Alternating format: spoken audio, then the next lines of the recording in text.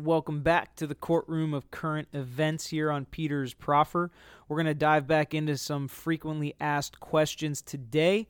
Thanks for joining in with us, and keep sending us the questions at Tragos Law on all social media, Peter Tragos at GreekLaw.com if you want to send an email, and we look forward to having you listen with us today.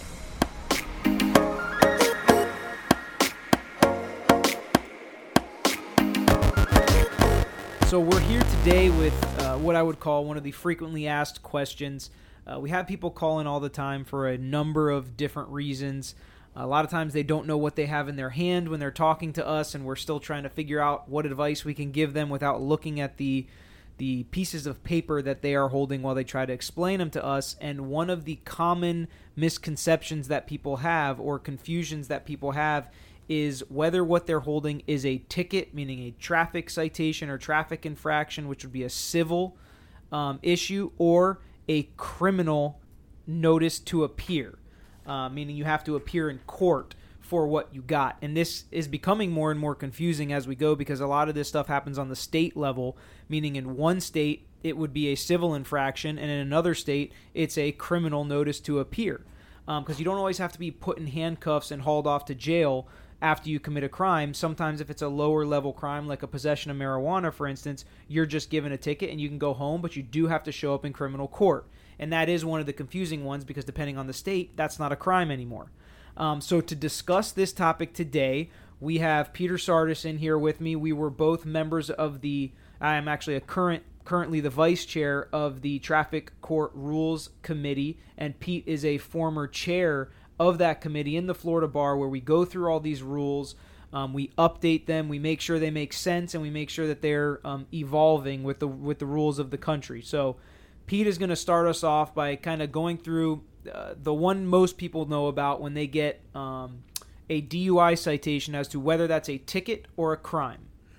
Well, most of the time, if you're going to be charged with DUI, they're going to arrest you. But a DUI in the state of Florida is a crime. It is not a civil infraction.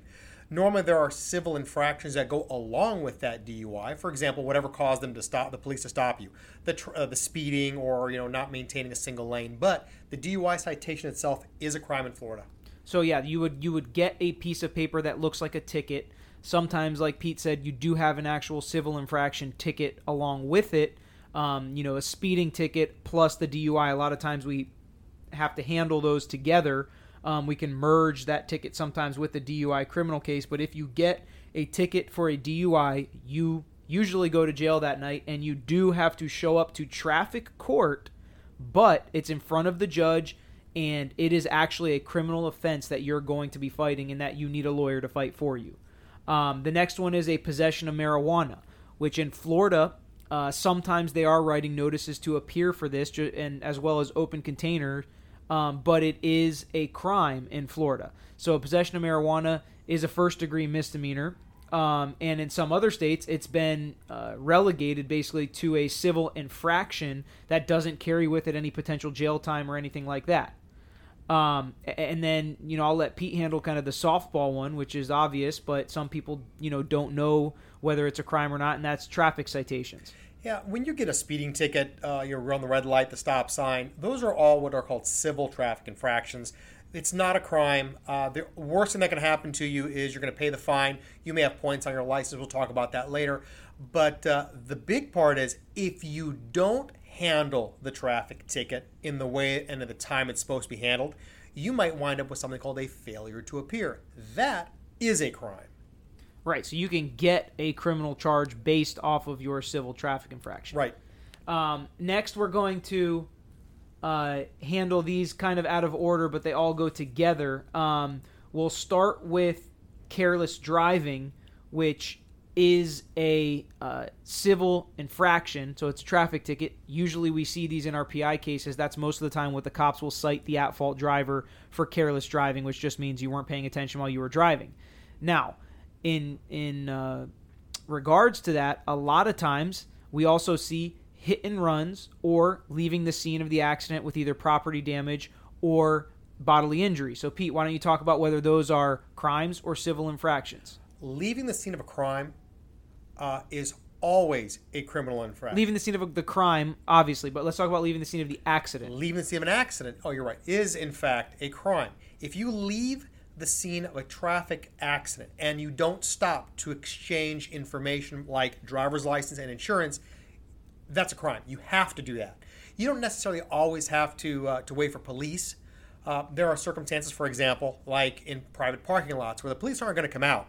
But if you, for example, get an offender bender in that parking lot and leave without providing insurance information or contact information, they can charge you with a crime for that. We've had people call that have pulled out of a parking spot, scraped the car next to them, and just left, but either security cameras picked it up or a witness saw them. They call the cops. They are getting arrested, quote unquote, with a criminal notice to appear for that action. When if they would have just stopped, it would have been a civil infraction, but because they left, it turns into a criminal charge. And a lot of times the cops will show up at your house later and hand you a piece of paper that looks like a ticket, a traffic ticket, a civil infraction, when in reality it is a criminal notice to appear. Usually the cops will explain that to you when they do hand it off to you, and they tell you that, they don't want to take you to jail because of this, but it is technically a criminal charge and you have to show up at this court date that's on the ticket.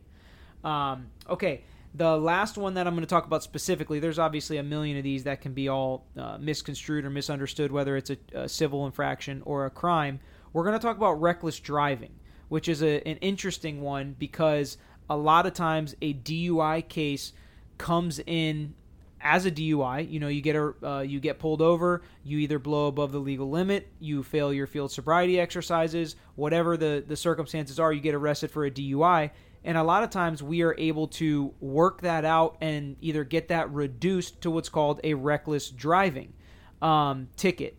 And so when people hear that, they think a certain thing about it, and they always have questions of whether or not this is a crime on their record or if it's just a civil infraction. All right. Let's just be clear. A reckless driving is a criminal infraction in the state of Florida. It is a second-degree misdemeanor. Technically, you could go to jail for a reckless driving up to 60 days in the state of Florida. Now, what the reason for the negotiation for reckless driving and the reason why you hear a lot about this is because there are mandatory penalties that are in play for a DUI. But those same penalties are no longer mandatory for the court when you plead to the reckless driving. So you avoid a lot of the consequences that follow a DUI. And that kind of will bring us into our next section, which is what is the party on the other side of a civil infraction or a traffic ticket versus a crime. And we've talked about it on other podcasts before. The opposing party on a criminal infraction or a notice to appear for a criminal charge is going to be the state attorney's office or the prosecutor. They're actually going to have a lawyer that is in court proving this case in front of a judge or jury. But a traffic ticket, who's on the other side of that, Pete? The police officer normally has to defend his own traffic ticket. So if you get I'm making it up, a speeding ticket, ran the red light, whatever the case may be, and you want to fight that citation, if you were to go to court, the judge would be there, but the police officer would be the one that would be required to prove his case against you. The judge then would consider both sides of the argument and make a decision. Now, interestingly enough, even though it's a civil traffic infraction, there are traffic court rules. You are still, the burden of proof is still beyond a reasonable doubt. And there are lawyers that specialize in just handling civil traffic infractions. A lot of them are on these committees with us because these rules directly affect their business. And they really know how to navigate these rules and help people that are in these types of situations. So it's not just criminal charges that you need a lawyer for. A lot of people hire lawyers for the civil traffic infractions as well. Next, we're going to move into what are the penalties for criminal charges or traffic tickets. And, going through the penalties of criminal charges would take us all day. But basically, a lot of these, when we're talking about first-degree misdemeanors, the maximum penalty is 365 days in the county jail and a $1,000 fine. For the traffic tickets, it can just be a fine, and it can also involve, some class that you can take to try to reduce your fine or reduce the points and things like that. But one of the other big things that deals with especially DUIs and reckless driving there is a kind of a standard sentence and penalties that you can get for these traffic tickets / criminal charges. All right, for DUI specifically, there are standard things that are in the statute that the judge has no authority or control over. They have to be imposed if you are convicted of a DUI. You're going to be on probation for a year. You're going to have an alcohol evaluation. If the evaluator determines that you have an alcohol or drug problem, I should say that too, because drugs also can trigger a DUI, you're going to have to take whatever the appropriately determined treatment is. You're going to have something called a victims impact panel, which means you're going to have to go and sit in a room with people who are the victims of a DUI death normally, and they'll tell you about how their lives have been affected. And usually you only have to do that if you're in a DUI accident. If there is no victim in your DUI case, if you were just speeding, then you don't have to do the victim impact panel, but sometimes it does come up in DUI penalties. There's also a mandatory revocation of your driving privilege. And on top of that, if you owned the car, if you have a car at the time that you have a DUI, they're going to impound that vehicle. Now, in the old days, they would really go tow it away from your house and put it in an impound yard, but because there's so much of this going on, impound only means that the sheriff puts a sticker on the windshield of your car and says you cannot drive this vehicle until X, Y, or Z date, but you can't use the car. On some enhanced penalties, you may have to have what's called an ignition interlock device installed inside of your car, which means every time you turn the engine on, you have to blow into the little tube. And if the car determines that you're above the legal limit, it will not turn on. And then, one more extended penalty is sometimes you have to wear an ankle monitor that monitors how much alcohol is in your system. But those really are all the penalties of DUI. And, in addition to the fine, why don't you talk about, Pete, how expensive everything else is? Well, forget the fine. All right, the fine's a couple $1,000s, somewhere between $1,500 and $2,500, depending on what level of the DUI it is. But every time you go to probation, $50. Every time you go to the victim's impact panel, $150. You go to get your drug and alcohol evaluation, $150 or $100, whatever that case may be. If you're ordered a treatment, whatever that cost is on top of that. An interlock device, on average, $70 to $150 to have it installed, and $75 to $100 per month to have it monitored.